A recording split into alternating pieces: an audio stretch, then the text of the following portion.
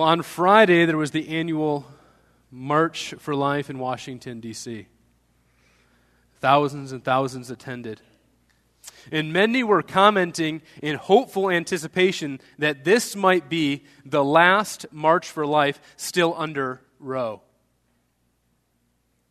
The next one might be a post-Roe march.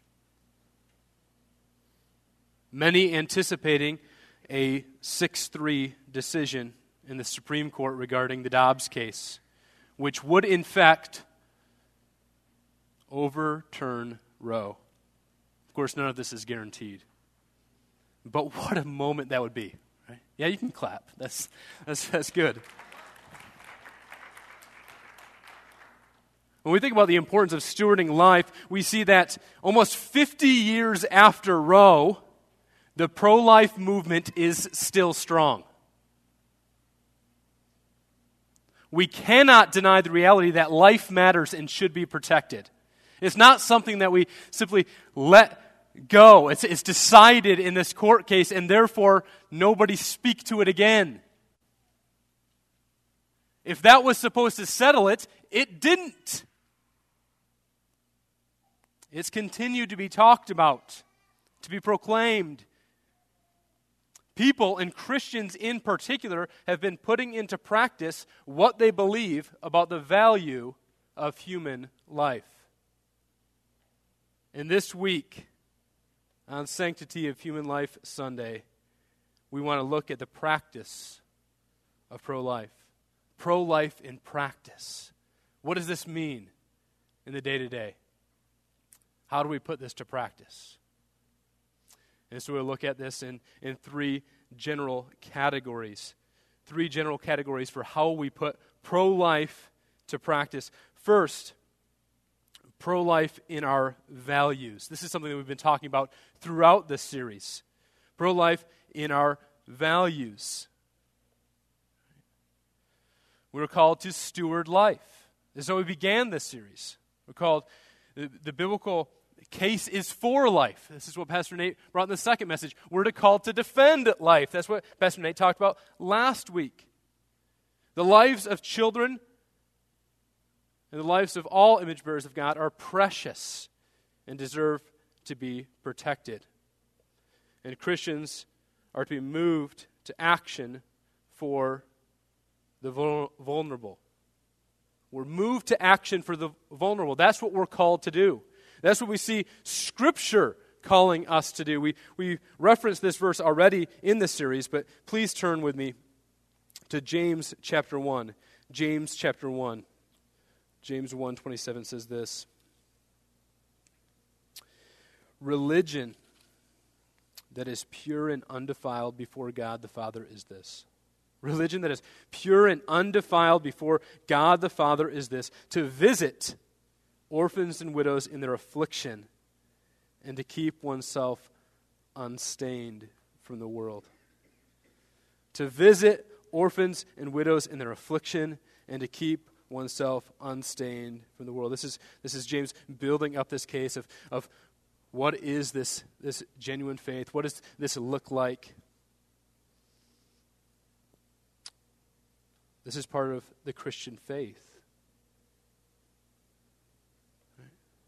Visiting orphans and widows, right, meant not only going to see them, but caring for them. Orphan widows were the most needy in this society. And James is saying that meeting the needs and caring for the needs of those who cannot care for themselves is not an opportunity for Christians, but an obligation for Christians. This is what it is, not this is what you could do.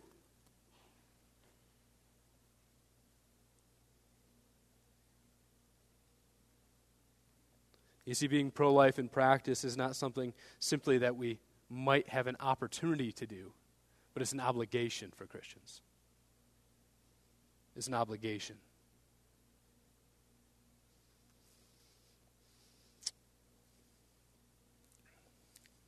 It's interesting, even in this passage as we read it, it's talking about caring for the societal issues, right?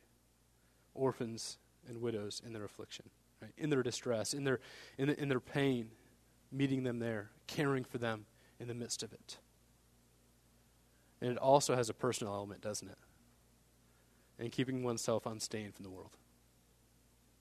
So it's caring for those things that are impacting those around you, and it's also taking care of yourself and how you're living in light of that. When I think of this verse and these dual emphasis here, I also think of a passage in the Old Testament in the book of Micah. Micah chapter 6, verse 8. Micah 6:8. He has told you, O man, what is good. And what does the Lord require of you? But to do justice, to love kindness, and to walk humbly with your God. See, if we're going to confront and care for the issues of today, they should be biblical issues. Micah 6:8 says, the Lord requires to do justice, to love kindness, and to walk humbly with the Lord. The last of the phrases is the groundwork for the others. Walking humbly with the Lord, according to His word, allows us to care for others the way that He would have us care for others. It can be easy to put God's stamp on our actions and call it caring for others.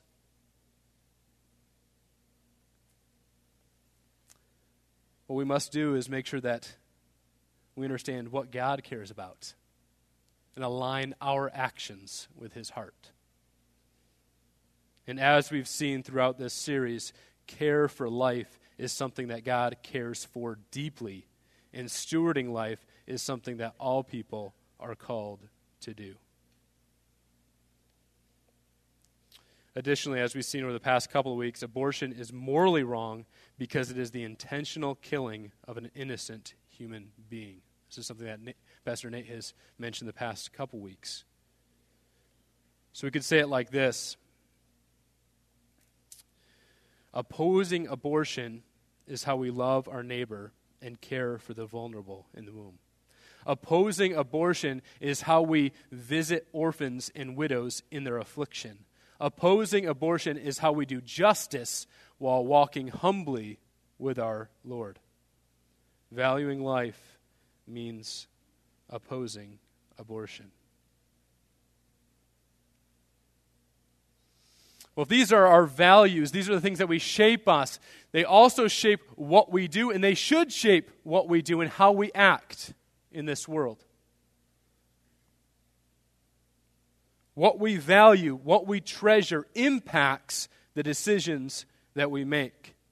Our values shape our actions, and they have implications for stewarding life. I just want to take 3 implications, many more that we could cover, but 3 implications for stewarding life, and how having a pro-life understanding should cause us to step back and look at different scenarios and think through them in the implications they have.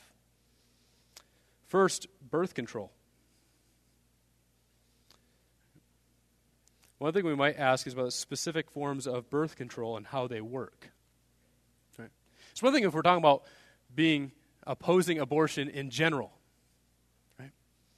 And that's one thing if we're thinking about just this act and going to a clinic or whatever the case might be. And of course, we're saying that's off limits. But could we subtly be giving the nod to abortion in other practices? Birth control could be one way. How is it designed to work? Is it designed to prevent fertilization or to cause an abortion? If life begins at conception, as we've taught and as I believe Psalm 51:5 implies, then anything that would purposely terminate the growth of a baby would be out of bounds. So what does this mean? It means if we value pro-life, it means it's going to impact the way that we look at this. It means avoiding the obvious methods that cause abortion. Morning after pills. Some now explicitly marketed as abortion pills. Right? In fact, as you see this Supreme Court case gaining more attraction in headline, you see the push for pills to be mailed out more and more, for more access to pills. This would be RU 486, ELA 1, Plan B 1-step. Different pills that are designed to terminate a fertilized egg. Another would be an intrauterine device, an IUD. It's a device that allows fertilization but prevents the embryo from being implanted in the mother's womb, effectively killing the embryo.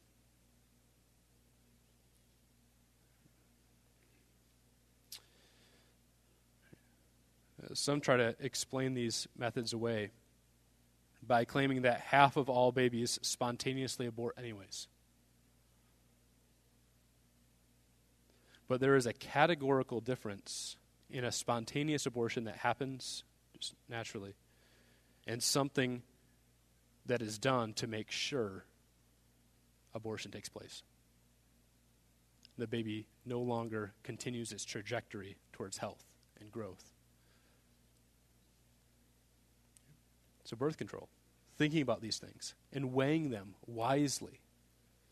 Another that might be raised is artificial reproductive technologies.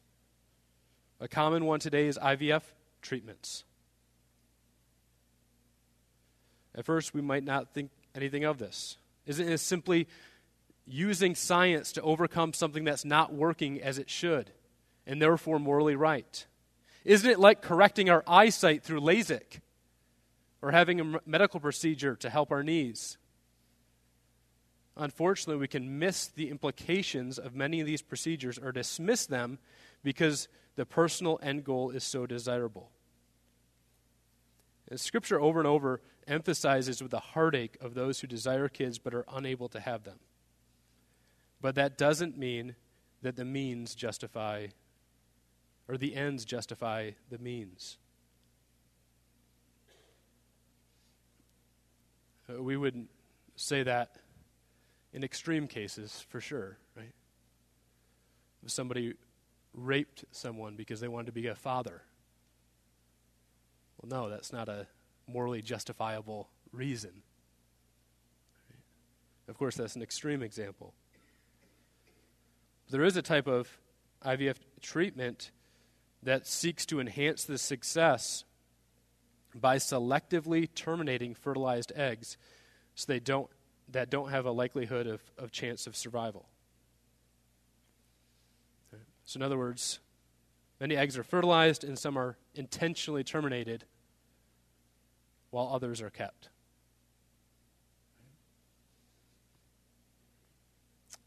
There are other types of the process that don't terminate the fertilized eggs. But in those cases, it does create the ethical issue of caring for the embryos that aren't used. Right? And you have to weigh. It's easy to commit right away when a goal is desired, but once it's achieved, you're still a steward over the unborn lives that are there. Now, technology has reached the point now where there are options that you can have just one or two eggs fertilized and then immediately implanted. Right? And all these things, we need to look at this. Right? Are we thinking through that? Another common issue when it comes to abortion is treatments and vaccines. If we weren't getting controversial already, I just mentioned the word vaccine. And there are some questions to think about regarding medical advancement. Right? Does this treatment or vaccine incentivize abortion? Does the production or use of any of this contribute to, cooperate with, or promote any abortion? Much of modern medicine and even modern life uses a cell line that is produced from what is likely an elective abortion from the 1970s. That reality itself may cause hesitation. And many use this, and this came up even with the COVID vaccines.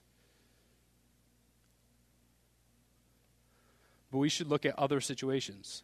We should actually look at this and by taking a step back and what's actually taking place here. Think about it like this. If someone was killed by a drunk driver and scientists were able to clone their kidney to help kidney patients awaiting a transplant, that would not incentivize drunk driving. It also wouldn't excuse the sin of driving drunk or the responsibility of the driver. It would also not be morally out of place for scientists 30 years later to use a reproduced kidney to help with other diseases or treatments. That is not too unlike what scientists have done with the cell line. HEK 293, that comes from human embryonic kidney. Right? So a lot of times when people say about vaccines, we can't use them because they are complicit in abortion, it's much more like an organ donor that the organ has been cloned multiple times. Right? And so it's removed. Now, if the doctors hired somebody to run down a jogger for their organs, then that's an issue. Right? That's a morally compromised situation. That would be immoral to partake anything in that. But that's not the situation that we find ourselves in. Right? And so some raise this question. I think it is morally permissible to take vaccines that use HEK 293 because it does not promote abortion. It's not dependent on abortion to continue. Right? But not all treatments are like this. Right? Some treatments take the life of frozen embryos for research. Others are dependent on fetal tissue. Right? These are things that we should think about and investigate when it comes to treatments. Right? Do we know what went into them? We should also be careful to be consistent in our approach. Right? Perhaps you're not convinced of my arguments on the cell line. And some have this view. If so, it's important to be consistent. Don't just avoid vaccines because they use the cell line. Stop using makeup. Stop eating chocolate.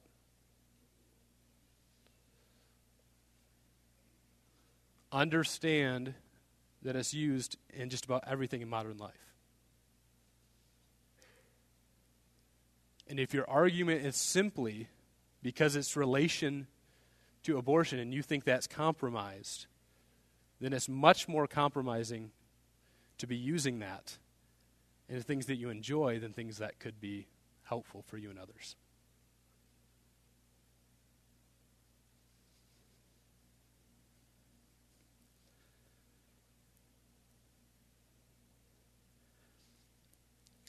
Consistency matters. Again, you can make that argument, but make sure to be consistent in that.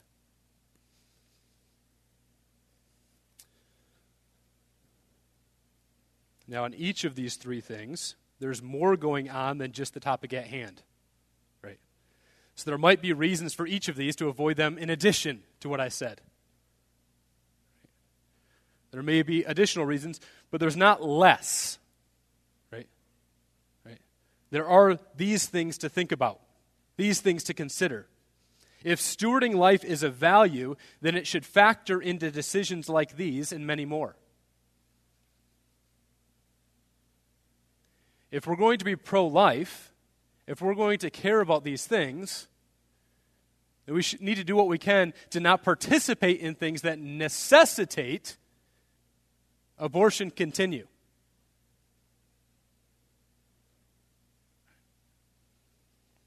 It can be easy to sit in a pew and say, well, I haven't done that. And not think about how these things impact the day-to-day.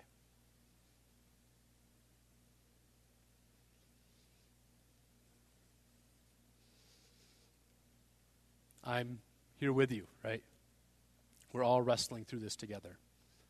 We're seeking to let our values shape what we do. But even as we go through some of these things, unfortunately, the first thought might not be to safeguard in the future and to think about these things deeply ourselves. It might be more accusatory towards others in our life. We have to be careful here. It's important to be firm in what we believe, but we also need to be individuals, families, a church that is saturated by grace and saturated in grace. This too is a value, and one if it's not practiced, it will undermine the stewardship of life. As Jesus says in Luke 6, be merciful as our Father is merciful. And we could fall into the trap of heaping condemnation on others and giving them pause to do the right thing.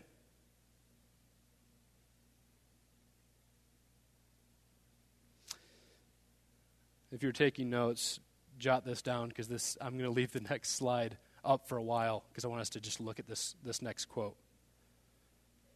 And if the streaming crew, if you want to leave this next slide up for a little bit longer than normal, please do that as well.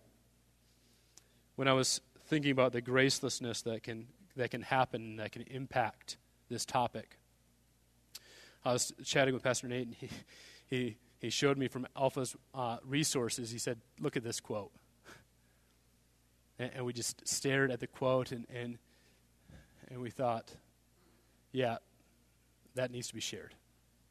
That needs to be shared."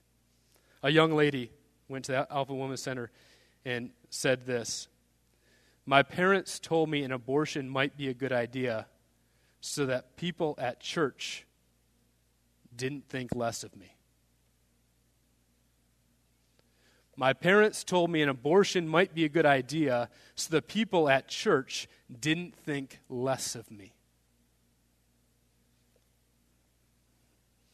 Do you realize what that means? The parents were more concerned with the shame of their church community than the shame of killing their grandchild. We might shake our heads and think, wow, how could that happen?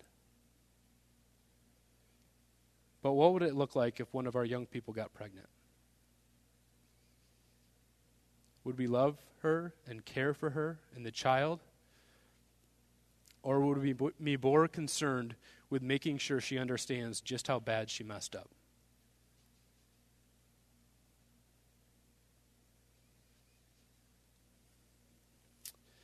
I hope that our heart would reflect the heart of Christ for those who are repentant. And I trust it would. A heart, as we are learning in our small groups, is gentle and lowly. A heart that seeks to welcome all who come. Of course, this doesn't happen if someone doesn't come or if they don't care about their sin. But I pray that our posture is one of open embrace for all who fall short. The invitation into Christ's church is through His blood. And it's available for all who walk in. He guarantees entrance for all who come to Him in repentance and faith. Let's reflect this reality as a local church. There are no perfect people here. We are all in need of the grace of Christ. Be careful of trying to limit the graciousness of Christ's church by your own self-righteousness. With that said, as messed up as a graceless church is, it does not take away from the moral responsibility of someone. Don't use a legalistic church as an excuse to take the life of your baby.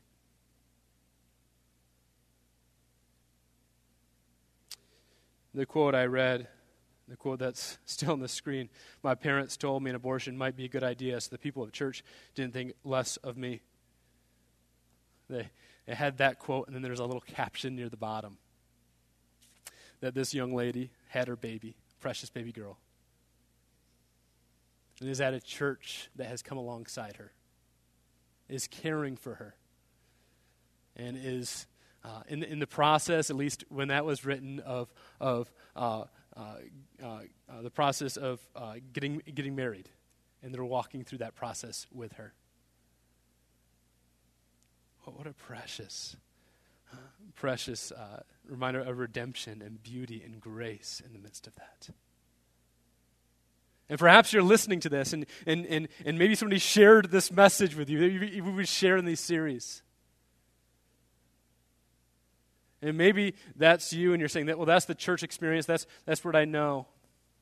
No, that doesn't reflect the heart of Christ. Yes, all churches are messed up, but we're going to fall short. But I pray that you're part of a community and can be part of a community that reflects the heart of Jesus. And perhaps you're listening to this message and you have a secret that no one knows about. You're too ashamed to tell your parents. You haven't been able to tell anyone. Maybe you have an abortion. Perhaps you're planning one. If you're planning one, I plead with you right now, stop. If it's because of your shame, we want to cover your shame and help you and your baby. If you had an abortion or sinned in this way, I want you to know that there's forgiveness and healing at the cross of Jesus. Jesus didn't come to condemn you. Your sin already testifies against you. It is not loving for me to excuse it away or sweep it under the rug. That's what culture wants to do. We'll put a little sticker on your sin and say, don't worry about it. No big deal. But you know that's not enough. You know that's not sufficient. Because the sticker doesn't last. It wears out. You know it's a fraud. You need someone who took on sin for you. You need someone who doesn't excuse or say, your sin's not a big deal. You know it's a big deal. You need someone who says, I paid for that sin. That's my Savior. He paid for your sin. He went to the cross. He who was no sin became sin for you so that you might become the righteousness of God. Turn from your sin, run to Jesus. He stands with arms wide open, ready for your embrace.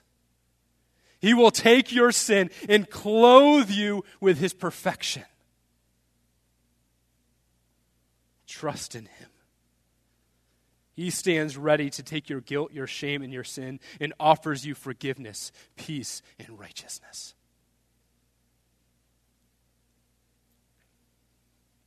You may think the church isn't for people like me, but here's the truth. The only people who are invited to come are sinners. We didn't have this series to heap guilt for those who have sinned a certain way, but to save others from the heartache that you've endured. Come, help us, help others steward life well. Come, rest in the grace of Jesus that is available for all who are weary and heavy laden. He will give you rest. So pro-life in our values. Pro-life in our values. Second, pro-life in our voting. Pro-life in our voting. So the first truth is that we should have values that are shaped by convictions that life matters. The second is that we should use our role as citizen and our authority as citizen to care well for our neighbor. To care well for our neighbor. We need to recognize the importance of laws against abortion to curb evil. Pastor Nate talked last week about some of the objections against abortion, and a couple of them are related to laws or voting. One would be, I'm personally against, but there shouldn't be any laws. Right? Again, this would be like saying, I'm personally against drunk driving, but I think people should be able to choose for themselves whether to drive drunk. Right? It doesn't really work, does it? No, just as we want to have laws against drunk driving, we should desire laws against abortion. Both serve to protect life, and laws against abortion are even more directly related. Okay. Another objection, we want to reduce the cause but not make laws against abortion. Okay. Again, this might be like saying that we want to support anger management seminars in order to stop murder, or job creation to stop stealing. That doesn't mean we cannot and shouldn't support some of these things, but the question is, as Wayne Grudem clearly puts it, should it be against the law to kill your unborn child? If we say yes, then it is clearly a both-and approach. Yes, we support women and organizations that come alongside them in their need. We also want to be clear about what abortion is. We want to steward life to the best of our ability, and one way that we can do that is by having the law of the land align with the moral law of God.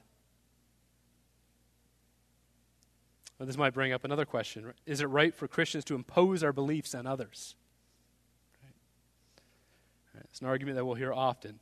Well, we've made the case, and hopefully it's been clear throughout, that the value of life cannot be determined by size, level of development, environment, or degree of dependency. The one making the argument contrary to just the natural order of things is not the Christian.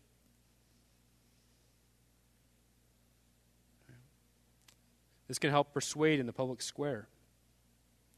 We also need to understand what the role of government is. In Romans 13, verses 2 to 4, says this: Therefore, whoever resists the authorities resists what God has appointed, and who resists will incur judgment. For rulers are not a terror to good conduct, but to bad. Would you have no fear of the one who is in authority? Then do what is good, and you will receive his approval. For he is God's servant for your good. But if you do wrong, be afraid, for he does not bear the sword in vain. For he is the servant of God and an avenger who carries out God's wrath on the wrongdoer. So God has given the government the role to punish evil and protect good. Therefore, just laws of the land will seek to uphold what is good and punish what is wrong. Just laws are laws that lead to flourishing. Unjust laws is the government overstepping their bounds, not understanding their territory. Martin Luther King Jr. wrote about this. A just law is a man-made code that squares with the moral law or law of God. An unjust law is a code that is out of harmony with the moral law. To put it in terms of St. Thomas Aquinas, the unjust law is a human law that is not rooted in the internal and natural law. There is nothing about the ability to end your child's life at your whim that is just. Our nation's abortion laws are unjust. One of the uses of law, both God's law and national laws, is to curb evil. Therefore, it is the Christian's calling specifically and a human calling more generally to advocate for laws that align with the moral law. It's one way that we love our neighbor. Just as Martin Luther King Jr. was right to call out the unjust laws that treated blacks in this nation as less than human, we're right to call out laws in this nation that treat the unborn as less than people, that take away their personhood.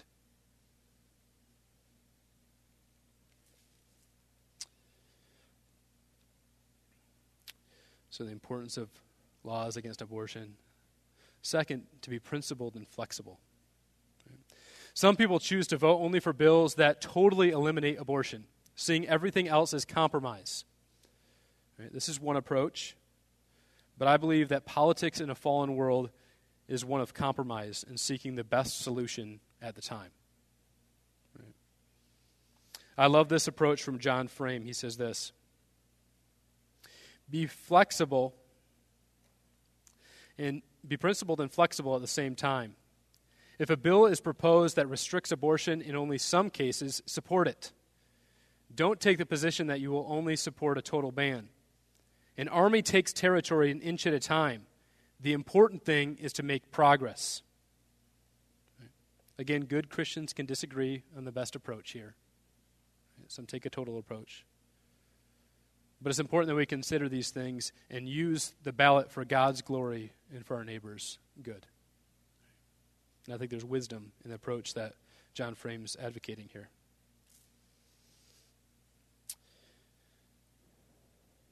Voting is also a way that we use our calling as a citizen to steward life. If you're with us not too long ago, we had a series on our work and callings, and one of our callings is as citizen. It's one of the spheres that God has placed us, one of the areas of life that God has given to us where we use it for God's glory and for the good of those around us. And one way that we use it for God's glory and the good of those around us is by using it to steward life. Because of the nation that we live, there's a certain amount of power that's given to citizens. And we should use that power well, not forsake it. And one is the things that we vote for, specific legislation, and other is by who represents us. I'll be careful not to go too far here or to bind conscience, but stewarding life should certainly be a contributing factor in what we look for. Voting is one way that we can give voice to the voiceless. It's one way that we can steward the role of citizen for the good of our neighbors, and we should use it well. Third, if we're going to be pro-life in our action, we're going to be pro-life in our involvement. In the things we're committed to, in the organizations we support, in how we give our time. First, women's centers. There are many in our church family who are heavily invested in ministries that provide care for moms and babies. They educate moms on their babies, they provide what they need, and they give those who come an opportunity to earn while they learn. This equips them for success. Alpha Women's Center, their mission is to meet the needs of women, children, and families in our community. We provide a variety of services with a goal to model Christ and to be his hands and feet to each client. So they have a variety of services. This is from their website. Provide care, and a lot of things they do is if you're attending classes, if you're getting educated, then you can earn different things. And so it's helping those who are committed and they're learning and growing. It's a great program. The models that were shown last week by Pastor Nate and that are in the large foyer, those are from Alpha. And the table will be out there this week and next week as well. If abortion falls, if Roe falls, Lord willing, there will be a great need for resourcing at women's centers.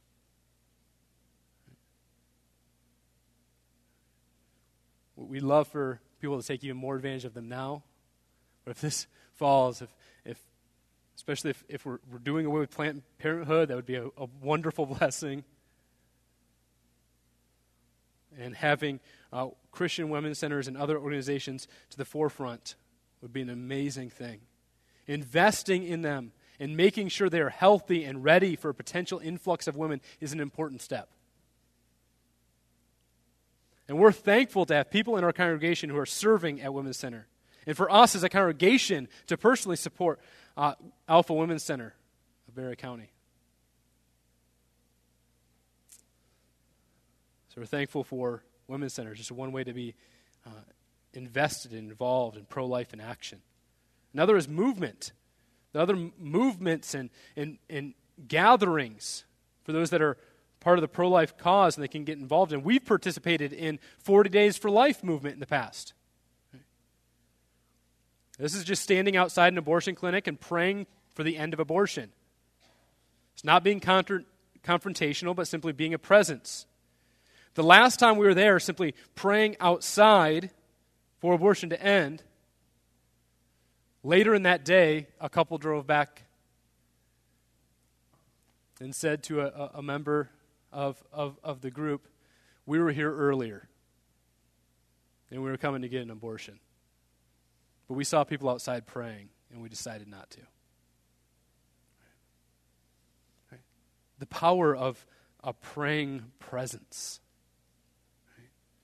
That's one thing you can be involved in, movements. As with the women's centers, we're not trying to limit ourselves to one movement, but we're just highlighting an option or two among many. Right? Right.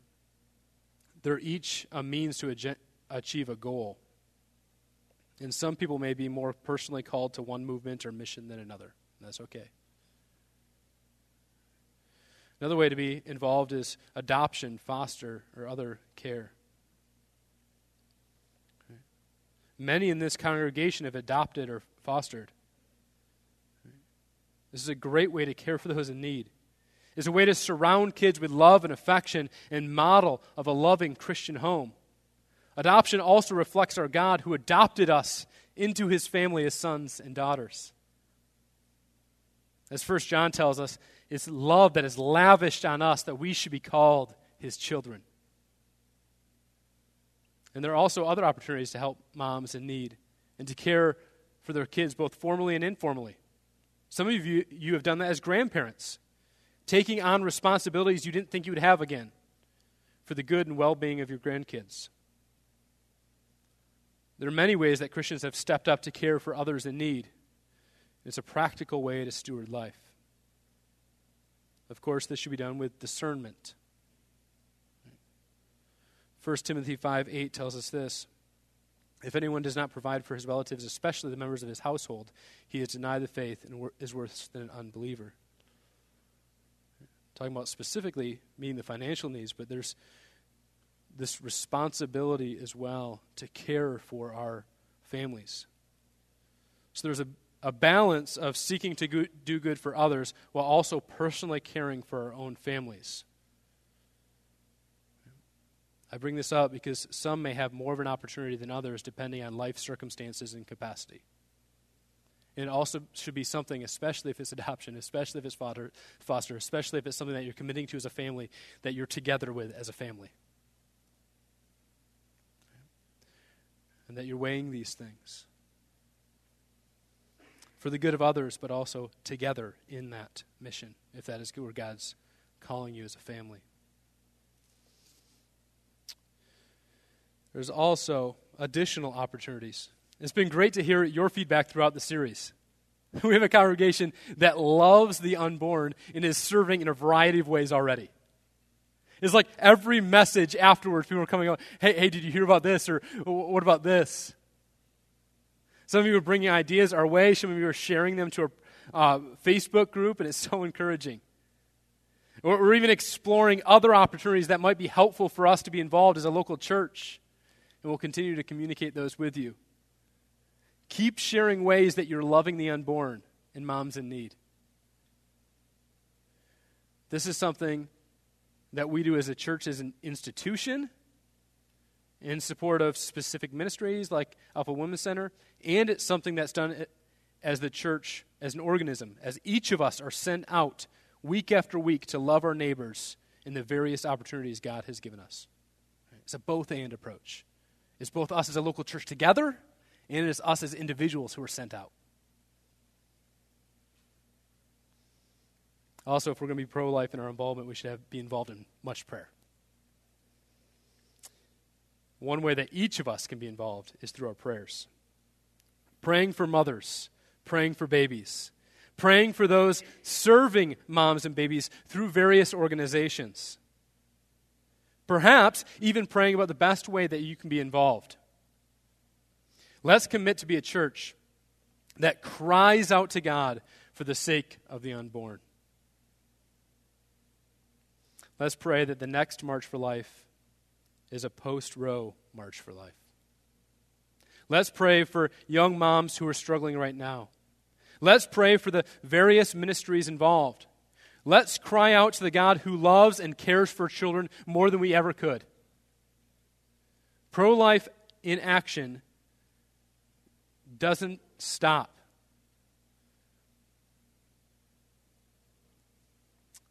It doesn't stop just because we're involved in many things, but it also doesn't stop. It continues to be in action because we're a people who continue to pray to our God, as we're instructed to pray without ceasing. Let's bring this to the Lord. We're going to do this imperfectly as a local church. We're going to do this imperfectly as individuals. But our God is sovereign over all things. And we can trust this in his hands. Let's pray to him and let's live this week dependent on him because we need his grace, don't we? Let's pray together. Dear Father, I thank you so much for your word. I thank you for the instructions that you've given us. Thank you for the opportunities that you've given us. I thank you for the heart that you've given this congregation to care for the unborn. Be with us this week, Father. Help us to reflect you. We're dependent on your grace to do that. Be at work in and through us for your glory and for the good of those around us, particularly the unborn. It's in Jesus' name I pray. Amen.